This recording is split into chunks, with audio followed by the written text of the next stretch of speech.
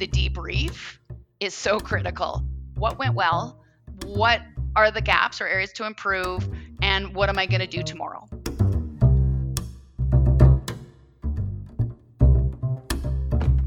Hi, everyone, and welcome to another episode of 80% Mental, a podcast all about the psychology of sport and performance. I'm Dr. Pete Olusoga, and I'm here with Hugh Gilmore. And when I say I'm here, I mean I'm on the internet because we're still in the middle of a global pandemic with restrictions on meeting indoors. And to be honest, I don't really fancy doing this outside in December, do you? Not really. I mean, Pete, technically speaking, if you're on the internet with me, you're also on the internet with our listeners because they're listening through the internet. Is that not fair to say? Yeah, so I guess we're all here together. Okay, so we're all here together. That's interesting. Anyway, how's things? Anyway, Hugh, I've enjoyed Series 1, but I'm absolutely loving what we've done so far in Series 2, and I'm really looking forward to this one. Yeah, I think the conversation with Camilla and Andrew was really useful for me, and I think the rest of the episodes have been brilliant as well. Sadly, I'd say this is maybe better than season 1. I don't know if that's true. That's up to our listeners, but yeah, what do you think? Yeah, I think that the quality of what we're doing is, I can't say that, can I? The quality of what we're doing is just getting higher and higher. I was talking about blowing your own trumpet. Well, no, I think you're right. making less mistakes. Fewer. Normally we start with a question, but while that seemed like a pretty good gimmick for the podcast, it's actually really difficult to continually think of questions around these topics. So today we've got a competition instead of a question. The event versus the grind. There are some sports where athletes might spend a lifetime preparing for one shot, one opportunity, one competition, one event. And there are others where athletes have to push through a season, competing day in, day out for months and months on end, only to just start again the next season. That's the grind. We're going to explore those contrasts in this episode, and Hugh and I are going to decide, based on evidence, because we're scientists, obviously, which type of sport is the best and which we'd rather compete in. Now, our guest today is a very special one, not least because she has expertise and experience as both a performance consultant and psychologist and a competitor on the world stage. And I'm so thrilled to introduce Dr. Karen McNeil. Karen, welcome to 80% Mental. Thank you. It's a real pleasure to be here. Now, Karen, you've almost 2 decades of experience and have been working with Olympians at the last 4 Olympic Winter Games, I believe. And in fact, you were the manager of sports psych services for Vancouver Olympic Committee's medical team at 2010 and the lead mental health counselor for Team Canada at 2018 Games. And I think you're going to be doing the same in 2021. Is that right? Correct, yeah. But you competed as well, though, at international level for over a decade. And what sport was that in? In Canada, we called it field hockey, but in the UK, you might know it as hockey. Right, because hockey is ice hockey in Canada. Right? And ice, yeah. Well, we don't say ice hockey here; we say hockey for ice hockey in Canada. But yeah, so field hockey for us Canadians and hockey for the rest of the world. All right, fantastic. Well, I'm absolutely thrilled. Well, Hugh and I are both thrilled to have you on the podcast today, and I think you're going to lend a wealth of experience to this particular topic. So, Hugh, before we get started, then I'm 100% on the side of the grind. I'm all for that day in, day out, competing every week or every couple of days, grinding through a tough season. That sits with me nicely. I think I'd prefer that to working towards some sort of far off goal, where you've only got one opportunity. That's me. What about you? Where do you sit? The event or the grind? Yeah, I think I prefer the idea of constantly playing because, trying to do something for a 4-year cycle, that seems very intense. I think my idea of sport is something that you do throughout the year, not something that you do at a part in the year. It's like it's throughout the year and for enjoyment nearly, I suppose. I don't know. Maybe actually it's a perfect opportunity to ask our guest. Karen, what was the sport that you competed in internationally? So it was hockey. Yeah, field hockey. Field hockey. You've just said that, haven't you? Were you not listening here? No, I was reading Did you through the miss questions. that first bit? Sorry, Karen. I was reading through the questions, trying to get my head organized. It's still field hockey. It hasn't changed in the last couple of minutes. Yeah, still field hockey. Hockey for UK, Yeah. field hockey for us Canadians. Yeah. So, Karen, I suppose, which do you prefer, the event or the grind, and what are your thoughts on Pete's question? Well, I think, this is the thing: is there's the event and there's a pinnacle crescendo, but playing for a decade, it was a grind. And we played in leagues. I played over in Europe for a couple years, and so part of leading up to the event is a grind. So I think there's a combination, but there's nuances to each one. So if you're playing, let's take our professional sports, basketball or baseball, or that's a long 162 game season versus our Olympians who really are building to, for some, hopefully less than 11 seconds for an 8-year period, right? So there's nuances to different. So yeah, in terms of what I would prefer, I kind of like the perform on demand, like need one opportunity and you got to do it, but the build to that through the grind. Well, we're going to revisit this after we've had a little bit of a discussion about some of these things, and I'm going to see if anybody changes their mind based on what we might talk about today. For our listeners, if you want to get involved in this as well, check out our Twitter at EPM Podcast and let us know what you think. Maybe you're an athlete that competes in one of these sport types, or maybe you just have an idea of the type of sport that you might want to be involved in. What do you think? The event or the grind? Which do you prefer?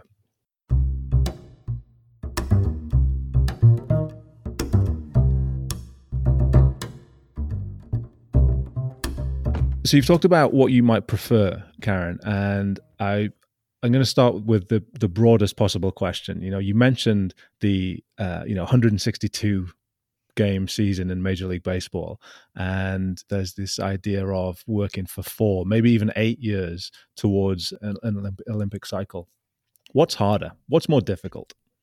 Yeah, and it's a really good question, and it's hard to compare because it's apples and oranges, right? I think they're different, and I think they come, the context comes with different pressure. So you have, as we talked about, the event where it's an 8-year cycle, and let's add the development years of probably 10 years on top of that to get to 12 seconds, and then you're done, type of thing. And so in that context, the pressure is perform on demand. How good can I be in this singular moment? Where when you look at the grind, it's more around sustained performance over time. And it's really about performance consistency and bringing your best over a long period, and the sacrifices that need to be made, and the nuances of what you have to give up for that committed season, that period, type of thing. So I think it's different. I think both are hard. If it was easy, we'd all been doing it, right? So I think the thing is the competitors that I know, the top performers, they don't see it as hard, but rather as a challenge. How good can I be in this moment? Hugh, have you got any thoughts here? Because you work with Olympic athletes, right? Building towards, again, that sort of 4-year, perhaps 8-year cycle. What do you see from your perspective as a psych working in those sports? I think it's interesting because what I've been actually thinking about is the Paralympic athletes in powerlifting and strength sports, like powerlifting or Olympic weightlifting, are maybe a 20-year endeavor to get to that point. Whereas you look at somebody who does a speed sport like, what's that one where they slide down a big hill on a bacon tray? That one. The luge? Luge and skeleton. Yeah, something like that. Yeah. There's people who have talent transferred out of sports in that, in the UK, and within 6 months to a year, they're at international level. And I kind of think there's some physical traits you have them, and other physical traits take years to develop. And that's playing about in my head at the moment. And then the other thing I'm thinking is, we've framed this question as the event versus the grind, but like with the likes of field hockey or hockey, as Carnes mentioned, that's an Olympic sport, and there is like a 4 year cycle to that. But actually, hockey for most people is played on a weekly basis across seasons, and that's kind of slightly different. Where maybe you've got multiple competitions. So at the moment, Pete, I'm a little bit confused, but I'm intrigued because I think there's something here about the psychology of long term gains versus the enjoyment of the sport throughout the year, or long term desire versus that short term enjoyment. What are you thinking? Yeah, well, I mean, we're going to get into that. We're going to get into some of the psychology that underpins these two, perhaps different, but as Karen's already mentioned, there's probably some overlap between these two types of sport as well. But we're going to get into the psychology underpinning it, and we're going to start by looking at the grind. Now, one of the best examples that I've heard of sports psychology in action was from the late great Ken Ravizza. And he did a lot of work in baseball. And I heard a story one time, and people have to forgive me if I mess this up, but I heard the story about him lining up 162 baseballs in front of the team in preseason practice, and him asking the team to tell him, what do you notice? What do you notice about these 162 baseballs? The answer, of course, being that they're all identical. One of them is not more or less important than the other, and they all contribute equally to the big picture, right? Baseball is obviously at the extreme end of the grind. The NBA's got an 82-game season plus playoffs. The football leagues in the UK play 46 games. The Premier League, because they're special, only play 38. How do we maintain focus, motivation, consistency of effort? I think you've both mentioned already, throughout such a long period of time. Yeah, and I love that. I always love Ken's stories. I met him early on when I was like a little grad student at Aspen. He always had the time for everyone, right? And he always has these little nuggets and these metaphors that he uses. And I think that's one of the points: novelty, metaphors, have something to grab onto. And I think when you're looking at the grind, kind of that whole idea of grit comes to mind. So Angela Ducksworth, that passion and perseverance towards long-term goals. And when you look at what douses grit, it's typically fear and fatigue. So when you look at what you need to do to kind of maintain that motivation, I think it comes down to probably three things. Is number one, energy management. So managing that over time, optimizing focus so that you're paying attention to what matters most. And then it would be, I don't know if you'd language it as building confidence or managing the narrative that can lead to that fear and that fatigue over time. So if we do a bit of a deeper dive into each one of those, so energy management, Jim Lord, Tony Schwartz, I don't know if you've heard of those fellows, but they've done a lot of writing on this. And one of the things, one of the quotes they have is it's not the demand and stress, but it's the lack of intermittent recovery strategies that really kill the energy. And so when I'm working with folks who are needing to sustain for a long period of time, we really look at what are energy makers and what are the energy takers. And then it's really strategies or recovery plan around how do we boost, enhance those energy makers? How do we mitigate those energy takers? And really keeping people attached to the larger vision or the goal. Why are we doing this in the first place, right? So that would be one piece on the energy management. I think secondly, when we look at optimizing focus, it all starts with clarity of what good is. So Ken put down those 162 games. If you were performing at your best in a game, what would that look like? And then it's a matter of figuring out, those key performance factors. What do you need to do technically? What's the attitude or mindset that you're bringing? Where's that activation level at? Where is it needed? You map those out, and then it's about trying to maintain consistency over time. So if you take those, say, 5-6 factors, can you get 8 out of 10 on all of them on a consistent basis? And so it's really directing your focus towards process, right? It's identifying, what do I need to do to be good? And I think over a long period of time, it's that monitoring in a way that is not arduous, right? It's got to be pretty easy, and it's reinforcing what some of those things are. I think in that, the debrief is so critical because we'll have what's called time pollution. So we're done the game. But then Mm. I'm home and I'm with my family and I'm doing whatever, but I'm still thinking about it because I made that one play and I'm stuck on it. And so I'm not with my family. And so by debriefing each, simple as, what went well, what are the gaps or areas to improve, and what am I going to do tomorrow? Right. So I think having a process for that. So that would be that optimizing focus. And then lastly, managing the narrative and the story we tell ourselves, because I think you've heard about slumps in seasons, and I think that's, Mm. when I work with athletes who are in big seasons, that's a big thing that they're trying to manage over time. And really, it comes from the narrative and the story they're telling themselves, which is bleeding their confidence. Have you guys ever heard of James Gill, Dr. James Gill? He's a No. phenomenal human. You got to look him up. And it was a colleague who told me about him. But basically, he's a renowned eye surgeon. But in his spare time, he ran 6 double Ironmans. And so, you know what an Ironman, like, it's Mhm. Yeah. long. And he did that back to back. And so one of the quotes that came out from him is, you need to talk to yourself instead of listen to yourself. And so the whole idea there is to have the mindset, to have the productive narrative, the messaging that you need to have when fear and doubt set in, when you're feeling fatigued. So it's a bit of preparation within that as well. So I think over time, long-winded answer, if we break it down, energy management, Mhm. optimizing focus, and kind of managing, maintaining confidence in that narrative over time. I think that's fascinating. I love what you were saying about debriefing there in terms of the focus as well.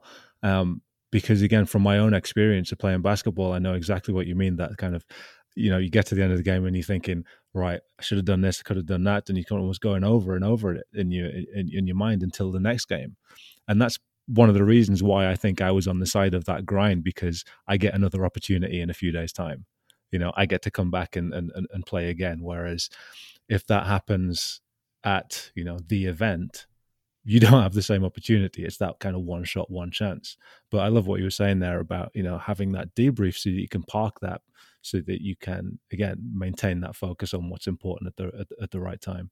That's right. And it's a 1-2 minute process, but so important. It could be longer if needed, but yeah, just make sure that's in. Yeah. Yeah. Hugh, any thoughts at this point? Yeah, that was probably the most detailed answer we've heard on the show. That was brilliant.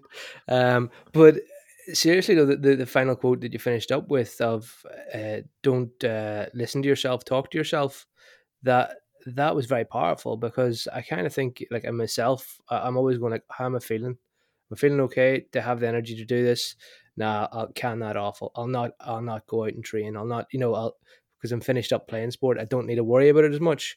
But then it's kind of like, if you're talking to yourself, then you're leading yourself. You're stuck to your plan. There's a long-term identity in there that you're thinking about, and I just think that really landed quite powerfully with me.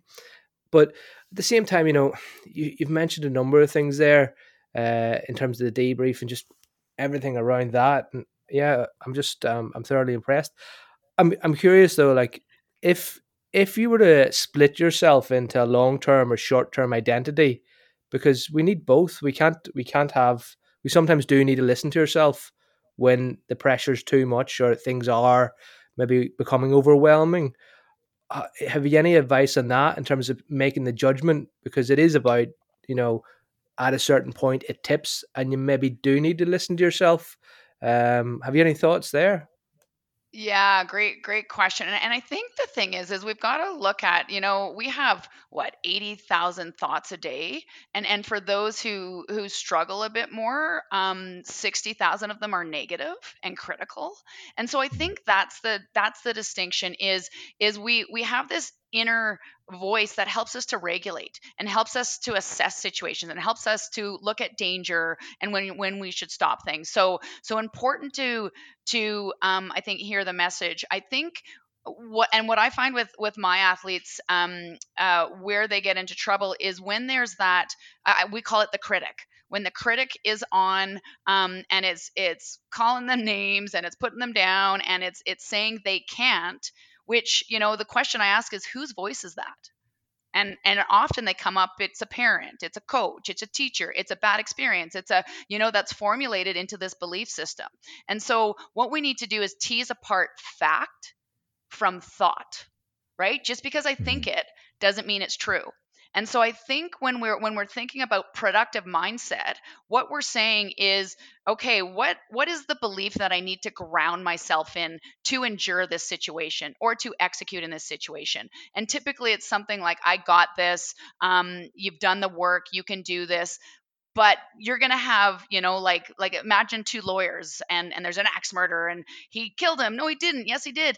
As soon as evidence comes up, the other guy shuts up, right? And so it's the same thing with these beliefs: is you can't do it. Yes, you can. No, you can't. Well, you look at the evidence. Well, I've trained for 10,000 hours. I've competed before and executed every single time. And okay, no, I got this, right? So it's that kind of idea. So back to your question, Hugh, we need to be aware of the data, the information, but we also have to hold on in terms of what's best for safety and performance, right? If that makes sense. Yeah, I'm definitely stealing that lawyer analogy. That is in my back pocket, and we'll be deploying it at work. It's because what you kind of just described there was like almost classic CBT, wasn't it? These are the thoughts that I'm having. Let's look at the evidence underpinning them. Let's do a kind of little bit of a cross-examination here, and let's see, well, do I still believe in that original thought? The other thing that you mentioned, coming from a completely different perspective, was this idea that all of those voices that you hear are kind of familiar voices. You ask the question, whose voice is that?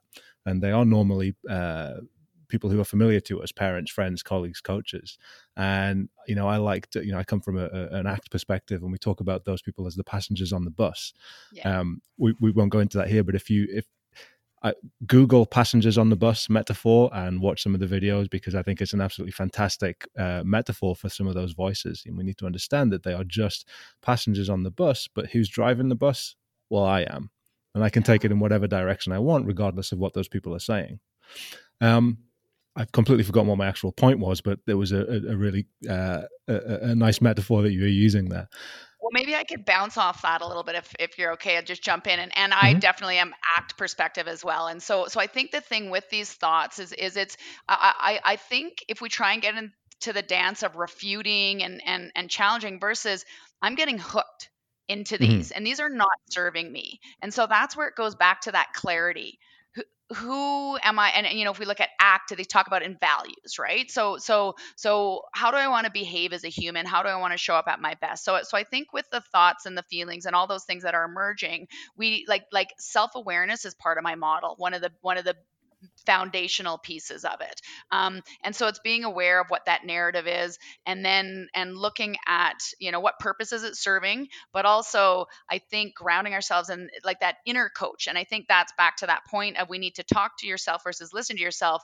It's we need an inner coach to just reinforce along the way as well. So, I think a lot of these theories can blend together, but we can kind of pick the pieces we like, can't we?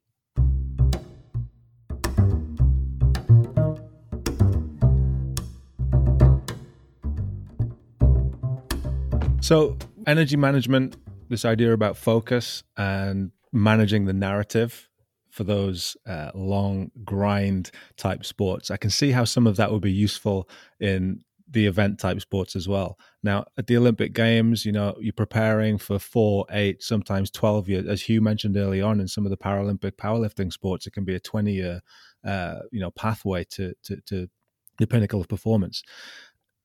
There's such a narrow margin in some of these sports between gold medal and like 10th place. You mentioned yourself that some of these sports, the performance is over after like 10 seconds. What separates the best from the rest in the context of something like that, something like the Olympic Games, where the events are so quick, yet you've been working towards them for so long? Yeah, it's fascinating, and I just feel so fortunate to have a 20-year learning lab in this, right? Like my first Olympics was 2002 as a young rookie, and we can talk about what not to do with that. But I think just learning over the years that there's a few things, and I don't know if do you guys know Seinfeld, Jerry Seinfeld? Is he popular in the UK? Okay, so he had this skit where it's like, you train your whole life, and then he's talking about the 100 dash, and it's like first, second, third, never heard of you, like it's kind of like, and you're all within like millimeters of each other crossing that line, right? And so I think it really is what separates, what is that narrow margin. And sure, we can go back to kind of the performance models we all know, where it's a multitude of factors. Mike Gervais talks about, you can train your craft, you can train your body, you can train your mind. I think equipment is in there, but really when we ask our performers what made the difference or what let you down, they will often say their mind, right? Because the difference is, I mean, everyone's pretty technically sound. The physical part, like there's nuances within that equipment can manage, but I think that's a piece of it.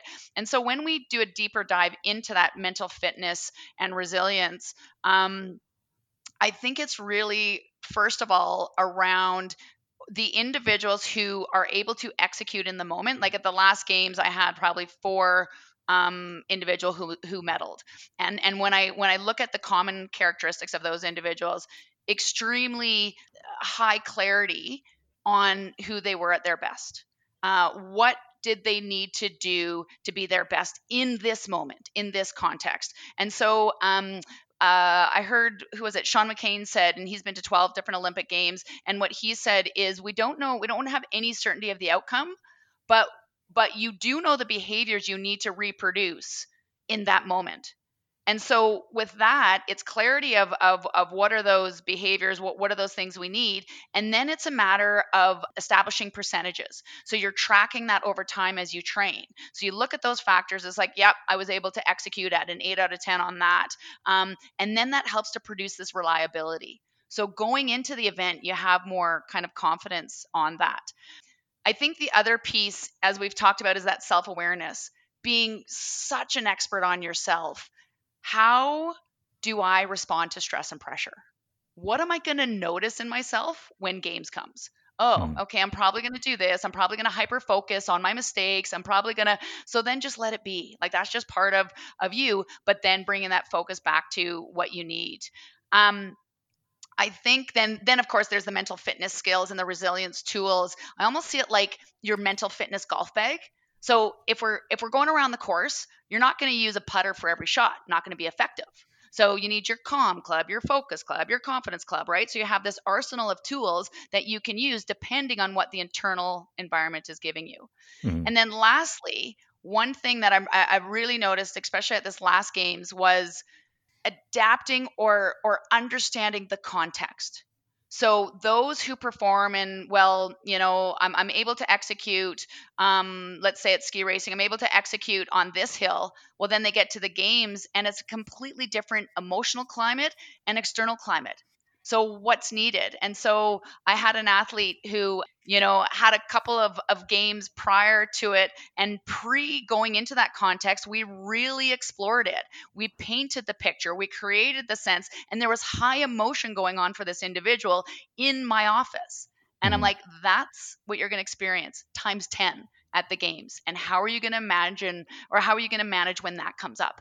And individual end up winning a medal and whatnot. But I think it's painting the picture and knowing that contextually it's not going to be normal. And you just got to sign up for it and have that little whisper of, I can adapt or adjust to whatever comes my way. So that was another long-winded answer. Sorry, I think I have my process and my model, and anyway, but yeah, bottom line, have complete clarity who you are at your best, get your percentages, make sure you're tracking that so you can produce that reliability, the mental fitness skills and tools, and the context, like really understanding that context and how you need to adapt. I think it's really interesting there because, the tendency, or what you hear a lot of sometimes, is the idea that, right, it's just like any other game. We're going to treat it like any other game, or we're going to treat it like any other situation. What you've described there is saying, well, actually, no, it's not. And there's no use pretending that it's going to be, because if you do that, when you get there and you discover that actually it's not, actually, the stress and the pressure is, multiplied tenfold. If you've prepared for this like any other game, you're going to come unstuck. You need to prepare for it being special and being different, and accept that it's going to be. One really good example, as a rookie performance psychologist, sports psych, whatever you want to call us, mental performance consultant. So 2002, we're getting the speed skating team ready for Salt Lake City Games. And need the perfect ice and need the perfect environment, and we need to take care of everything for them. Well, you get to the games like 6 months after 9/11, it was not the perfect environment. And so that was a major fail. Where going forward, it was here are the fire drills. Okay, so let's hide the skates. So the individual doesn't have it and only gets his skates like, 10 minutes before. How did he respond then? And so it is how we prepare these individuals, the helping them to adjust and adapt to a variety of contexts is so critical. Yeah. Hugh, have you ever done that? Have you ever hidden your athletes' equipment to prepare them for the Olympics? No, I haven't done anything quite as drastic as that. I'm aware things like that have been done in other sports, though. I mean, within, I suppose, pressure training in Olympic weightlifting, I did put plastic bin bags over the weights so that athletes didn't know what weight they had to lift in the training. And this was kind of funny because I told it to an able-bodied powerlifter who was like a world champion, and he started doing it on Instagram. And next thing you know, the whole powerlifting community just memed him. So apologies, Bryce. You've took really good psychology advice and got picked on by the rest of the internet. You mentioned about what not to do earlier on as perhaps a young psych, and I think a lot of our listeners would actually be quite interested in that. What are some of the mistakes maybe that you would make in preparing athletes for something like this? What are some of those things not to do? I think one of the biggest lessons that I learned is do your work, do your own work. And I think, we focus so much on the teams and the athletes, but I have to be completely prepared to be at my best at games. Games is like working in games, it's intense. It's awesome, but there's so much going on. And I don't know if you've noticed, but I have a wee bit of energy. And so, like being in an Olympic environment is like having like an IV of Red Bull coursing through my veins, and I just get switched on. And that was one of the mistakes in my early games is I'm coming off of retiring from being from a career in sport where we didn't achieve my ultimate dream of going to the games to going to my first games. And so it was this, but I didn't do the work. I wasn't aware of how I may respond. I wasn't aware of how I needed to be. Fast forward to the 2018 games where I started a physical fitness regime probably a year out to make sure I was fit. I had my nutrition plan. I did a mindfulness course just to do a little bit of another dose in my own regulation. And I created my performance plan of who I was at my best. And so I was able to execute in that and regulate during. So I don't know if it's too much about. I mean, I think learning as you go through, there'll be different nuances, and you'll let go of the preparation. Like I had my worksheet for in 2002. Here's a worksheet for you to do versus just be with the person and interact and give them what they need in that moment versus having everything planned, right? So I think the biggest advice: do your work. Know who you are at your best and what needs to happen, and then I think it's part of that art form and just learning the process of consulting in the games context because it's very nuanced versus just being outside of that environment. That's exceptionally insightful. The idea that the sports psych is the performer. I think there's even papers written on that and about how you need to be in the top of your game, and especially in that environment where there's so much to be reactive to, and they can set you maybe a bit off course as well. I suppose I'm interested though. There's also the coach at play here. At the Olympics, what is it that a coach would need to do, or what could they say to manage that high energy environment, and how would they be best on their game? So, would you give the same advice to a coach, or how would it differ there? And then similarly, what would a coach need to do in an environment in a more grinding sport, like say basketball, like say basketball or baseball?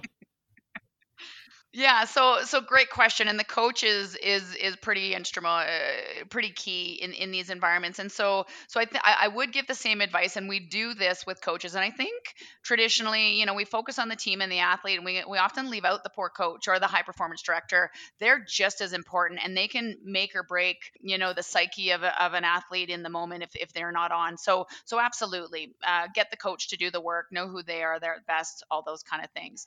I think in the event the coach, I would say, part of it is what creates stress and anxiety can be when things are uncertain, unfamiliar, and thrown off. So I think the coach really provides that grounding, that familiarity. So what they do is pretty consistent. What they say is pretty consistent, and so it's almost offering that grounding to the individual.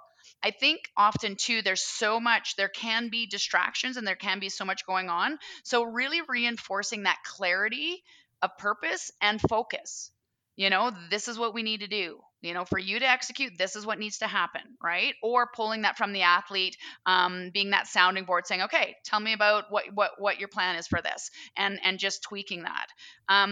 I think the other thing that the coach can do, because we're going to have doubts and fears. Athletes will have doubts and fears. That's normal. That's a protective mechanism, right? And so that little reinforcement, providing that evidence, right? That little whisper of yes, you can, and not just you got this, go for it, slugger. But it's like, do you remember when? We grinded through all that training. Do you remember when we played that intense game when you were completely fatigued? Do you remember when? And so I think offering that reinforcing and that complete that messaging that I believe in you, go for it, right? So I think at the event, coach can play a variety of roles, and those are just a few that I'm thinking off the top of my head. I think that's a really good point. Like, actually, you can prepare as a coach to boost an athlete's confidence by having a list of facts, prior to the event. So if you get stuck, you go like, "Here's the facts, bang, bang, bang, bang, bang." They can't dispute that. That's only going to increase their confidence. I like that, but I'd imagine it also would work for the grind as well. But I'm keen to hear what you say. Please continue. Yeah, so the grind, I mean, it's similar, like, and once again, for both you'll use similar tactics, just depending on, but once again, the context is different. And so I had the opportunity to do a bit of work for Compete to Create. So I don't know if you ever heard of Pete Carroll, Mike Gervais. Yeah, they developed a company, and so part of the training for that was to go observe the Seahawks. So Pete Carroll, have you guys heard of Pete Mhm. Carroll? Yeah, yeah. Football coach, amazing at developing culture, amazing at just high performance over consistency. And anyway, there's a few things I think for the grind is number one is really bringing it back to why are we here? What's the point? What do we all believe in? The common purpose. What are we trying to do? Right. And so I think what does that look like for each individual, but what are we trying to do as a collective team? Right. And then I think, and this is a Pete Carrollism, but it's dripping it in.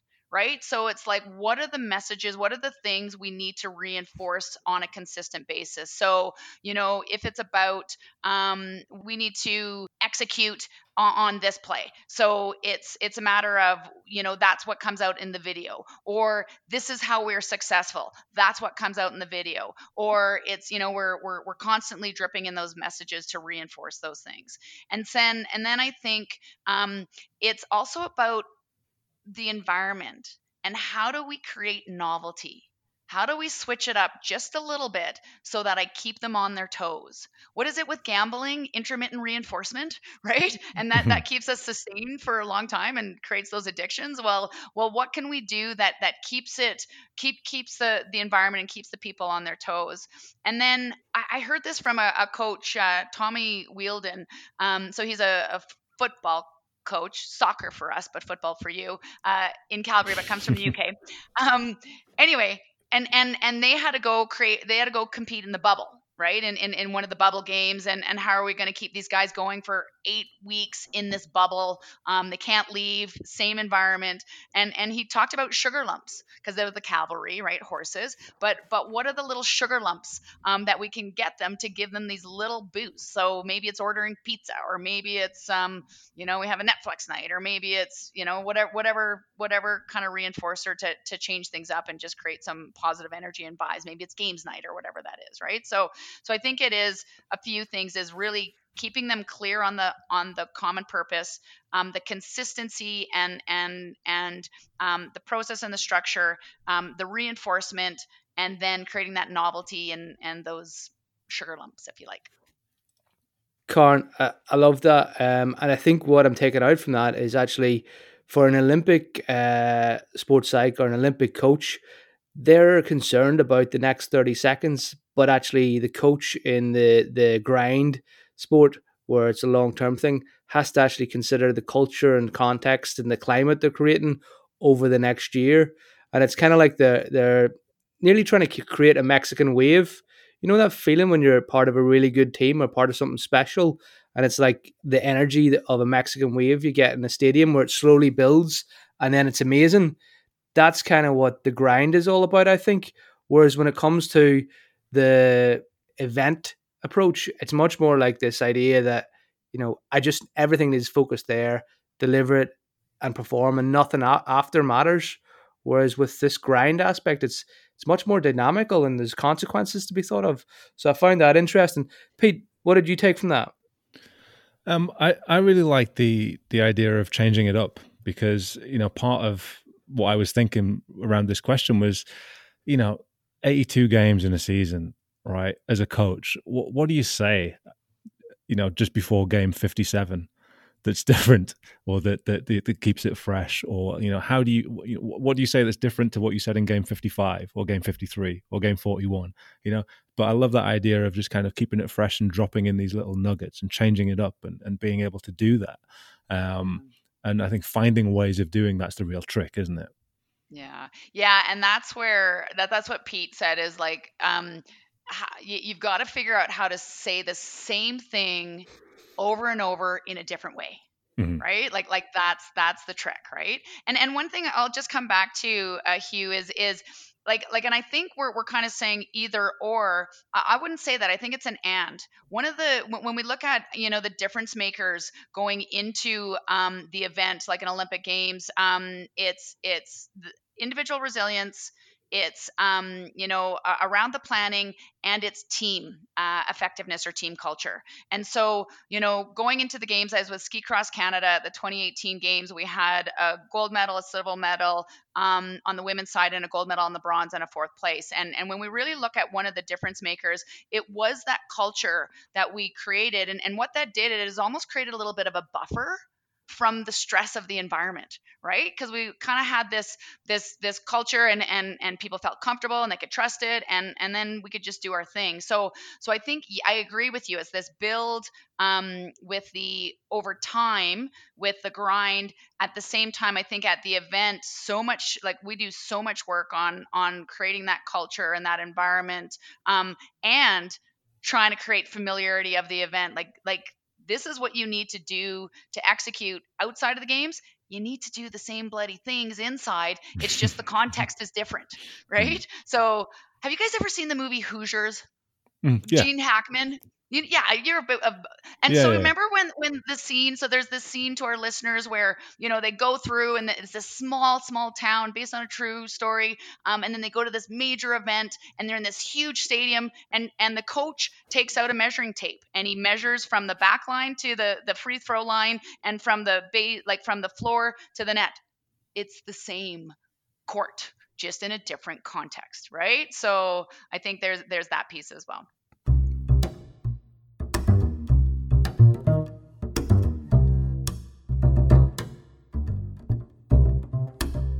Hugh and I are here with Dr. Karen McNeil discussing the event versus the grind, and the differences and similarities in the psychology behind those two different types of sport. So far, Hugh, I'm I'm still on the side of the grind. Like I said earlier, I think it just sits with me more. I think I'm more suited to that type of sport than the event. What about you? Have you changed your mind yet? What's your thinking? Yeah, Peter, I think I'm much more about the grind. I'd rather, struggle every day and try and do my best every day as opposed to delay gratification for some long thing. I'd like to enjoy what I do and grind through a sport, I think. Karen, any thoughts? Yeah, well, the thing is I think the event, I think you get the best of both worlds because you get the event and the grind because there's World Cups and there's World Championships and like it's not just like we're going to this one thing. However, it is the pinnacle. It is the prize. It is the thing. Like I'm an Olympic gold medalist is different than I won a World Cup, right? And so it's the Mm. meaning we put into it that makes it different. However, as for the event, I get to do the grind and I get the event, so I get both. So I'm on that side for sure. Well, dear listeners, we would love your thoughts on this too. So you can tweet us at EPM Podcast and let us know what you think. Maybe you're an athlete who competes in one of these sports. Maybe you're a psych who works in one of these areas. Tweet us your comments or get in touch via the website, www.80percentmental.com. So, Karen, it's one thing when you're grinding towards a championship, all right, or you're on a championship run. What about when you're playing for a crappy team? What about when you're the Sacramento Kings and you're grinding through losses? You mentioned managing the narrative earlier. Tell me a bit about that. Is it different? Yeah, and I can speak from experience because I was on one of those crappy teams for a bit of a time, and when I was playing the junior national team with field hockey, and it's just a different level from how we prepare in Canada. It's not very popular versus all the different teams around the world. Like we're just at a different level. So we go to this tournament, but we were there preparing 2 months long, and we're just getting our butts handed to us really. And so the coach comes in and she says, okay, we're not going to have a goal to win, we're going to have a goal to be able to pass 3 times, and we're like, no, like we have to go to win. That's not realistic, right? So I think you're a competitor for a reason, and you don't want to go into the like, you suck, let's try and figure out, what are some challenges, these small wins that will make you feel better. And Uh-huh. so I think the thing with that is really it comes down to um, what has personal meaning to you, right? And so if you're on one of these teams and maybe like let's take the Premier League or one of those different level, and you may be at the bottom of the table, and so what is it about for you? What is it about for this team? So I think it comes back to the coach to be really um, a visionary and saying, hey guys, like, yes, we want to improve. And yes, we're not going to get to the top of the table, but this is what we're about. This is the brand of our team. And this is what we want to be known for. So Mhm. every time we go out, this is what we're trying to do. And then bring it back to the individual level. And so, okay, you're losing, but people are driven for meaning, for purpose, for growth, like what can I do to get better in this game, or what's the contribution I can make? And if I make that contribution, what impact will that have on my team or that kid sitting in the stand that just loves us, right? So I think it's connecting to a larger meaning outside of the result, right? But understand being an athlete in that it's fun sometimes, but it's great at the other times because the journey. I'm in Spain right now losing these games. Like that was great, right? So, yeah. It's funny because we did an episode on sports parents recently, Mm, and one of the things that came out from that episode was exactly what you've just been talking about: was finding the meaning in something other than the sport. So yeah, using those experiences of playing sport to think about, okay, well, what else am I doing here? I'm traveling, I'm seeing the world, I'm connecting, I'm developing other skills. So just kind of totally. make that connection there. The gratitude piece, right? Like that's so huge. Yeah, I find it interesting, we talk about finding meaning in sport whenever we're on losing teams, but then whenever we're dealing with athletes who are winning, we're talking about finding meaning outside of sport because they find too much meaning in sport. It's like no matter where you go, you have to try and find meaning in somewhere you don't have it already. It's a bit of a paradox, Yeah. But on that note, Karen, I'm interested. Like some people as a sports psych, or even myself as a coach, and I'm sure Pete, you've experienced it, especially in team sports, you might have somebody who's got what would say like natural talent. They might be physically gifted or physically shaped appropriately for their sport, and they might be absolutely horrible trainers. They might not put a lot of effort in when they train and that type of a thing, and that can even lead to poor team dynamics in a team sport. I'm just interested. What is your take on this? Like these people who maybe they might be ego driven because they only like to compete and not train, or somebody who prefers to compete but not train. What would you do as a psych, or how would you help them? Or if you didn't have access to them, how would you tell their coach to work with them? Yeah, great question. And I actually had an individual in one of the Olympic cycles exactly like this, and it was challenging for the coach, and we just had to figure out different ways. And so I think the first thing is, people who don't or aren't engaged in the training. I think we have to be careful of the assumptions we make around that. So is it lazy? Is it they don't like it? Is it that they're ego driven? Or is it maybe an attention issue? Is it maybe around some core wounds around and it's very external or extrinsically motivated, right? So I think we have to look at that. And so I think when we look at the ones that are up for the big game, once again, I think going back to it is you have to look at what are the motivational sources. So we all know about extrinsic and intrinsic motivation. Intrinsic being around growth, development, something that's more personal, and it is more sustainable. The extrinsic is around the awards, is around the validation, is what we get externally. And for this athlete in particular, very solely externally driven and leading to be one of the best in the world. And so what created meaning was validation and reinforcement, which came from some earlier stuff in his childhood, right? And so that's the thing. The assumption is it's just a core wound playing out in this environment kind of thing. And so what we needed to do is not work against the grain, work with the grain. Okay, we need external, you're externally motivated, so let's do a training session and then let's stream it out. And let's see how many tweets and likes you get. So you can be creative with what the individual needs. So I think it's really looking at the sources of motivation, what really switches that individual on, why are they doing this, where do they get their energy from, and then creating the context or the environment around them to reinforce some of those things. That's brilliant. I really like that idea of streaming out a training session to motivate somebody who's extrinsically motivated. It's very sneaky, but brilliant, and that's the sort of brilliance I like.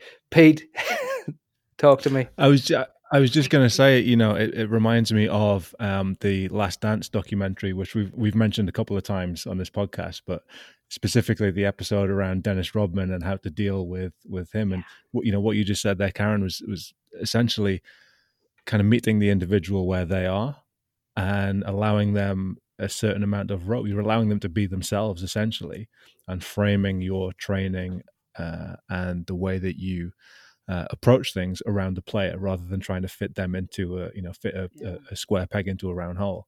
Yeah, and I think we have this, I think in each sport culture is going to have a perception of what an athlete is. And I think what we need to do is we need to look at the person and look at how they're wired and how they're made, or what makes them up, and kind of say, well, who are you at your best, and what do you need in order for that to happen, and put bumpers on that, because we can't just have a bunch of rogues and individuals that won't work for team culture. Put some rules, and hey, you can do you, but do it amongst these bumpers. But then how do we celebrate, elevate this person and give him that rope and that bandwidth? Like Rodman, I watched Last Dance exactly, right? To kind of play to his strengths, play to that individual's strengths. Okay, Karen. I've got a bit of a strange confession to make. I started trying to skateboard at 33 because I was going through a midlife crisis, and my ankles got progressively worse with the multiple injuries. But the thing is that I quite enjoyed it because there was nobody judging me. I wasn't good, I wasn't bad. I was just playing on a skateboard.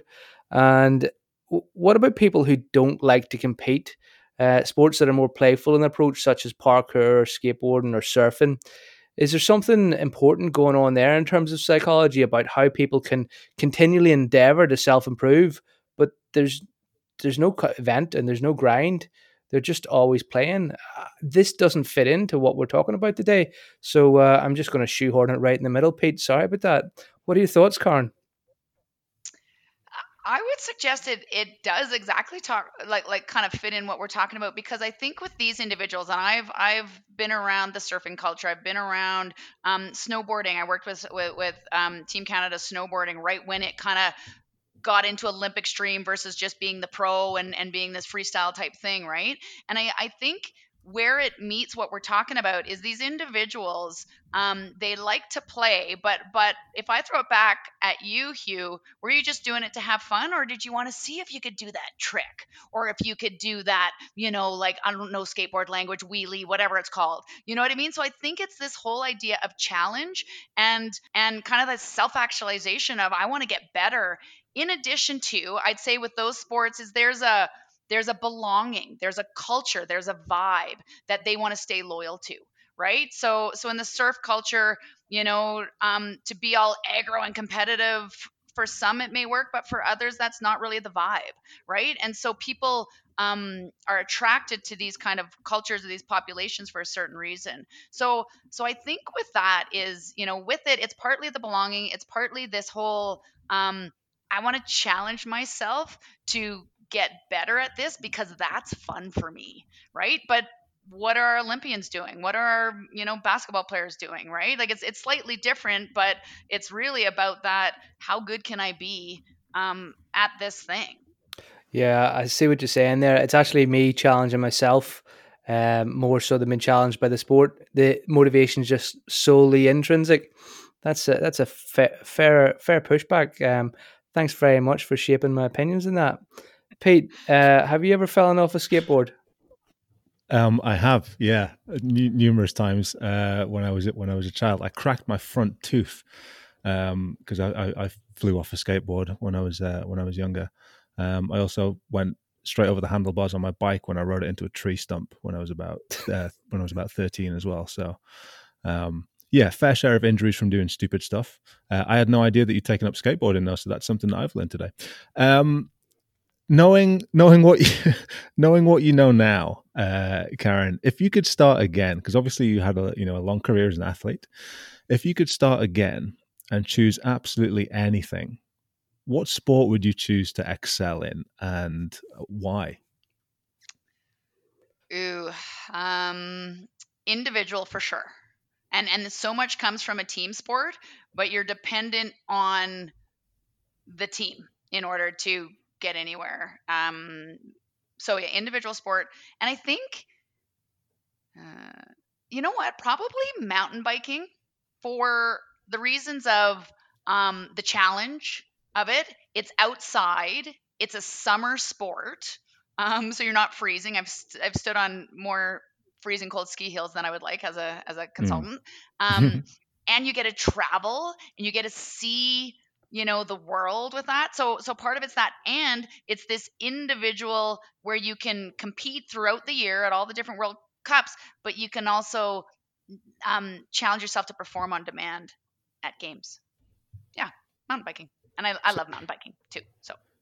So that's that very mix that we've been talking about throughout this, isn't it? Is that grind, yet with the events that you can excel at, that you can peak at, that you can work towards. And I think as we're going through this episode, we're starting to see that actually they're more, although some of the, there are some differences, that they're more kind of one and the same almost, maybe not as separate as we perhaps first thought. Hugh, what about you? I mean, obviously you took up skateboarding in your mid-30s, but if you could start again, if you could choose a sport to excel at, what would it be? And again, why would it be? Would it be an eventy or a grindy type sport, or a combination of both? That's a really interesting question. And I think I really enjoyed playing hurling. And that's a parochial sport based in the community that you're from in Ireland. And I think I wouldn't change that at all. I think it was brilliant. I'd still like to be involved, only I'm living in England now, so I can't. But I don't know. I was drawn to skateboarding and surfing because like they seemed exotic. and fun and adventurous, and that's why I started doing that whenever I'm in my 30s. But yeah, I think maybe those, but I still think they wouldn't have a patch on Gaelic sports like hurling. Pete, what about you though? I mean, what would you choose? I mean, basketball's like it's not really much of a sport. I don't rate basketball. There's Easy only like enough. five players, and there's only five players in the team. Like it's hardly even. You should have more How mates many than do you five want? players. What? Yeah. But no, seriously, Pete, basketball really is there not something better for you that you should have done? Yeah, I don't know. I mean, like Karen said, there's a lot to be said for the the team sport environment, and I certainly got a lot from that. I think again, I like the grind of playing over and over again over the course of a season because of that. You get the if you play really well, you get to carry on that momentum straight away. And if you play really badly, there's an opportunity to put that right straight away. Whereas if you're working towards something that's like a long an event like the Olympics, that chance to either keep it going or put it right doesn't come for a long time. And I think I would find that quite hard. In terms of sports that I would love to, I don't know, if put something into or to excel at, I think for me it's the type of sports where you finish knowing that you've just given absolutely everything. Mhm. So I watch things like cycling and the road race in the Olympics, for example. And you see, you've crossed the finish line, and these athletes have nothing, absolutely nothing left. And I think that's the type of sport that I would love to uh, to excel in. I don't know whether I've got the Mm. temperament for it, but it's certainly something that I would, see myself doing. Yeah. Yeah, it seems desirable anyway. I'm going to flip this on its head again. Sorry, Pete, I'm hijacking the event versus the grind. But what about in terms of Karn? You know, your knowledge of this idea of the event versus the grind. How would we apply things from that area or those ways of thinking into health interventions? So, such as like people who don't like watching the training or the diet, um, but they like the fact that they might not have the event or the anti-event of having a heart attack. Like I'm nearly as old as Pete now. I'm always going to be a few years behind you, but He's I just need to look throwing after my. bombs. I need to look after my Daggers health. You know what? everywhere in this episode. I need to look after my health. And what advice would you have about breaking down a health intervention into the event versus the grind of a health intervention from psychology? Yeah, and really it's this whole idea, and I've presented at conferences on the whole idea of high performance living, right? And so how do we take these principles, but how do we maintain it? Because we all want to be healthy. We all want to watch our weight and do all those things. So it's not out of motivation, but it can be a grind, and it takes a lot of discipline. Right. And so in order to sustain that, I think over time there's a few things. And number one, it's the same kind of principles. What does good look like? So if I have high performance living, or if I'm managing my health in the way that is aligned with how I want, what are those things that I'm doing, and what are those indicators? So I'm a certain weight, or my blood pressure's at a certain place, or whatever that may be. And then I think, once again, the meaning in it. So why? Like, why not sit on the couch and eat a bag of Doritos consistently, and drink my beer? Well, is it because I want my pants to fit?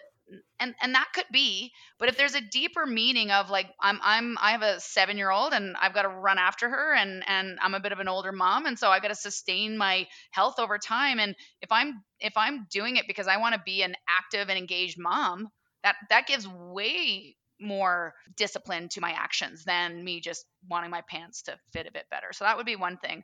I think the other thing is, there's a lot of there can be a lot of cognitive load going on too, thinking about, should I do this or not? Should I do that or not? So I think creating those habits, creating a bit of a system that's easy to implement, and then creating habits. So for example, I had a CEO I'm working with, super busy, needed to take care of the health. And we just went through the recovery pillars, like moving, eating, and connecting. And so we did that on his way into work. So he'd park 20 minutes away. He'd walk in walk out. There's 40-minute brisk walk. He'd listen to a podcast on something. That's the kind of getting the mind thing. And then he'd, have himself sorted with some healthy snacks. So that took no extra effort other than a little bit of pre-planning, right? So I think incorporating and making habits out of it. And then lastly, the system of accountability. So having me or have it like if I have a friend I'm meeting for a run, I'm not gonna bail on that. If I'm just saying, hey, I want to go for a run, I may bail on that, right? So it's having that system of accountability, whether it's people or whether it's I have to report into a person and say, hey, what am I doing? Those kind of things. So those are a few things we can maybe borrow, and people can think about. Yeah, I like the idea of goals versus values, which I think you mentioned earlier, and we talked a little bit about that in our goal setting episode that we did a while back in series 1. The difference between motivation and commitment, and that actually commitment that's values based can be a much more powerful driver than that goals based motivation. So I think that's really interesting. Yeah, I think the big question of what would this mean to you if you achieved it is that opens up so much when you're talking to somebody. Just what would this mean to you if you achieved it? And you're getting an answer of what's going to get them out of bed, what's going to stop them bailing on it. So yeah, great points. Right. Karen, I'm not going to beat around the bush here. You have achieved an impressive amount in sports psych, and myself and Pete were a little bit awestruck that we're having you on the podcast all the way we're from Canada. So I'm going to dig into some of your experiences here.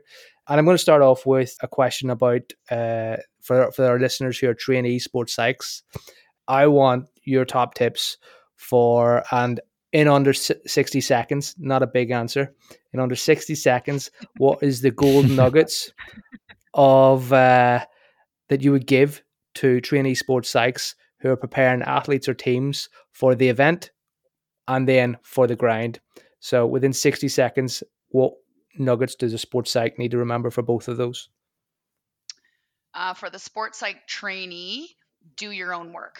Know who you are at your best, and because I think, so do your own work would be one thing. For the event, understanding the Olympic context is different than any other. So try and either be prepared for that, or just make sure you're incorporating that. For the grind, for a trainee, don't overdo it. Drip it in. It's little tiny little bits of things. If you try and overfunction during the grind, people will shut you down and you will no longer be effective over the long term. That is a mic drop there. I think that's something I actually need to do better myself. That's class. Drip it in.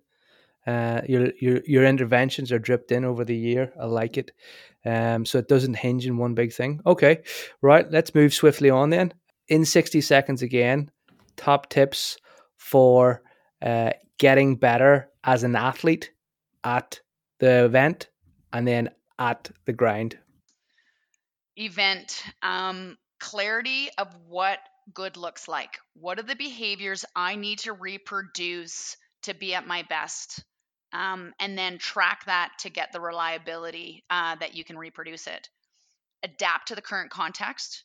Notice what's going on in the moment, and just use your tools to adapt, and then kind of the laser focus on what I need to do to be my best, and just let how you feel be. So it's accepting you're not going to feel normal, and knowing what you need to do to be your best. Okay, that's not 60 seconds, but here we go. Grind. I can't. I get too nothing happens. Nothing happens. I know, but it's a goal. It's a challenge. He's like, he gave me the challenge, and I can't because I just get too passionate. And anyway, okay, all good. Okay, the grind. 60 seconds or less. I guess it was the whole question. Same thing. What good looks like. Set an intention daily. So it's instead of just going for this long, create bumpers. So this week, this is what my main challenge is for me, right? This week or this game. Create novelty, and then energy management plans to make sure you can sustain the effort over a long period of time. That was better. That was good. Yeah, That was good. That was 60 seconds. Reaper. Well, like nothing happens. There's not a trapdoor going to open up underneath you, or like you're not going to like get hooked off the side of the stage or anything like that. It's my competitive nature, my challenge. Maybe in season 3, when we get our studio built and we invite people in, Pete, we can have a trapdoor, and we can do That is that. a good idea. I like that. Yeah. I like that.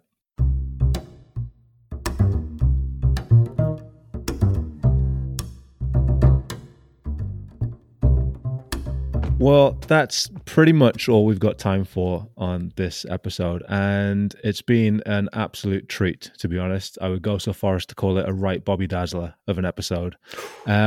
Ooh. We talked. I don't know what that I means, know. but is it good? It's a good thing. Yeah, it's a good thing. In fact, I want you to start using that phrase in Canada. Next time I come over to Canada, I want to hear people saying that things are a right Bobby Dazzler. Right, Bobby Dazzler. Okay. Yeah. Actually, do you know what? That would be a great sound clip if you could just go, Karen, the 80% Mental podcast is a right Bobby Dazzler. Is this where we've got to? Is this what we've become? Yeah. Yeah. The 80% Mental podcast is a right Bobby Dazzler. Perfect. That's amazing. Right, I've totally forgotten where I was up to because that's just distracted me so much. You were saying thank you. It's been a right Bobby Dazzler. You're so awesome. No, stop. Okay. I'm gonna get to that bit. So in this episode, we've talked to Dr. Karen. I can get your name right. In this episode, we've talked to Dr. Karen MacNeil about the event versus the grind. And I just want to say a massive thank you to Karen for joining us today on 80% Mental. So thank you, Karen. Thank you for having me. It's been a pleasure. It's always good to reflect on your practice and what you're doing. And kudos to you guys. As I said earlier, as professionals in the field, having experts to listen to and get a glimpse into their process has been awesome. So the 80% Mental podcast has been a right Bobby Dazzler. That's amazing. And unprompted as well. So we've discussed the event versus the grind. That was the premise that we started out with. And we've talked about the motivation of the grinding through that long season. And Karen talked to us about energy management, about focus, about managing the narrative and the need to change things up and to learn how to say the same thing in 100 different ways. We talked about the event and understanding that those things are different in terms of the scale and the size and perhaps the stress that's involved in them as well. And accepting that and preparing for the fact that it's not all going to be perfect. But from an athlete point of view and a psych point of view, perhaps the event and the grind aren't necessarily as different as maybe we first thought.